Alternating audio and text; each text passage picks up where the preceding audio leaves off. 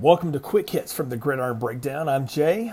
Thanks for joining me on this exclusive audio feeds only short solo rant podcast, whatever you want to call it here from us at the Gridiron Breakdown.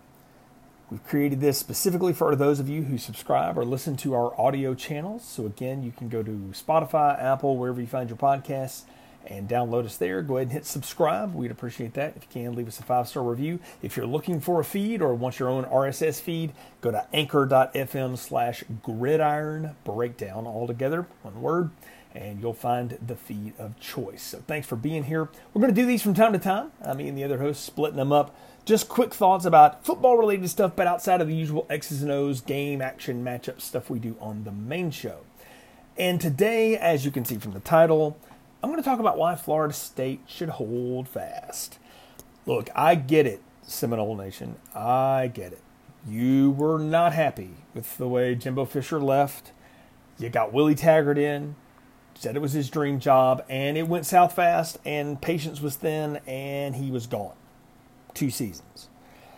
And now you're into the second season of Mike Norvell, though let's be honest, last year, COVID year, what kind of pass we want to give him, whatever. There's been some off-the-field stuff, and then the on-the-field hasn't been great. And this year has not started great. Lost to Notre Dame in overtime. That was the best game. Lost to Jacksonville State on I don't want to call it a Hail Mary. It was a deep vertical pass that the defense was just misaligned for. Then got crushed by Wake Forest on the road. There's actually no shame in that, because Wake's decently good in the ACC, but whatever. Then got beat by Louisville. Came back and fought hard in that game, but Louisville was way out in front. And it's the first 0-4 start since 1974. I get it. And you're looking at what's coming, and you see more losses on the horizon. This weekend it's Syracuse coming up. Now you get them at home.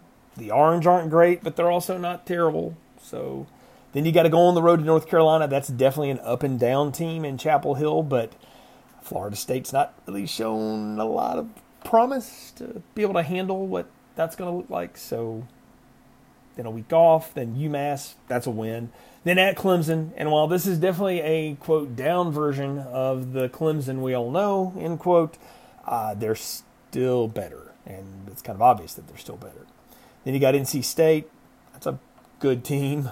Then Miami, that's a struggling team. And by November the 13th, who knows what the situation will be like for them. That could be a, coaches on the hot seat bowl, whatever you want to call it. Got to go to Boston College. Not a good time to go to Chestnut Hill and play Jeff Hafley's squad. They're really salty. Then you end at Florida. That wasn't going to be good anyway. There's a lot of losses coming. No lie. It's not going to be a pretty record. There's no bowl games this year unless something major changes. And the problem with Florida State right now is not stuff you can major change. The line play is not good. The depth isn't great. Can't get the offense on track. Defense can't really stop anybody. That's stuff that takes time to fix. But here's 2 big reasons why I think you just hold what you got. Keep the powder dry just for a little bit on this. One, there's the economics reasons, which everybody has laid out. But the fact that you're already paying one coaching staff to go away. You paid Willie Taggart and his staff. And people always talk about the head coach buyout. Don't forget the assistants that are wrapped up in that. It's not as much money, but when you compound it all together, it's a lot of money. Right? You got that going on. And if you were to make the move on Norvell because you don't have a for-cause reason to get rid of him, all right, it's going to be 20+ mil just to him and then the assistants. And then you've got to put out the kind of money that'll not only attract a coach, because you could get a coach, but attract the kind of coach you want to turn that around. And the truth of the matter is you probably got him there already. Norvell's not a dummy. He's not a bad coach. And he didn't forget how to run a football team overnight. It's been rocky. It's not been good. I get it. I've been there. But it's not the right move right now because you're going to develop a reputation in the coaching circles and look in the media, which is less important, but they're going to drive narrative on you for a while, that Florida State can't stay patient. They don't know where they are. And you're going to circle the drain for a while by paying a lot of people to not be there who maybe if you had held on a little bit longer could have done better. Could Willie Taggart have done better? We'll never know. I like to think it could have been okay there, but that ship has sailed. Florida State, you don't need to get impatient. You don't need to get into the coach fire business this fast, because the truth of the matter is there are going to be a good number of jobs coming open. It looks like we're going to have we had a pretty active coaching carousel last year. I think we're going to have a more active one this year. You've already got USC open out there in the space, and whoever they pull, that's going to be another domino out. Probably going to pull somebody from a respectable program, and then it's going to be a matter of where do you fall in the pecking order? Who can you get?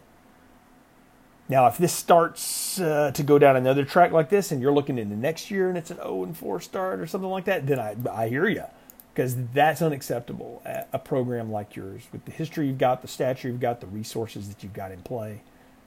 And look, next year doesn't get easy. You open up with Duquesne, that's a do, but you got LSU in a neutral site game in New Orleans, please. Then you've got Louisiana, that's not a bad team. Then Florida on the schedule next year too, and then your ACC slate.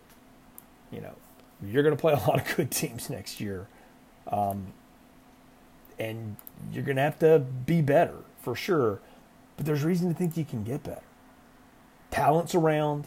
There's talent on the sidelines. It's just got to be seasoned.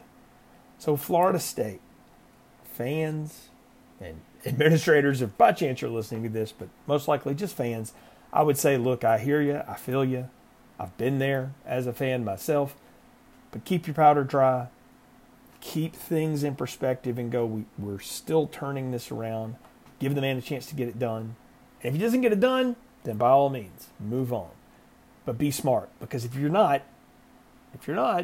impatient, then that's when mistakes start to get made, because you start pulling the trigger way too early, start pulling the hook way too early. And it's just like when you start pulling a quarterback way too early in a game or start rotating them in and out, stuff like that.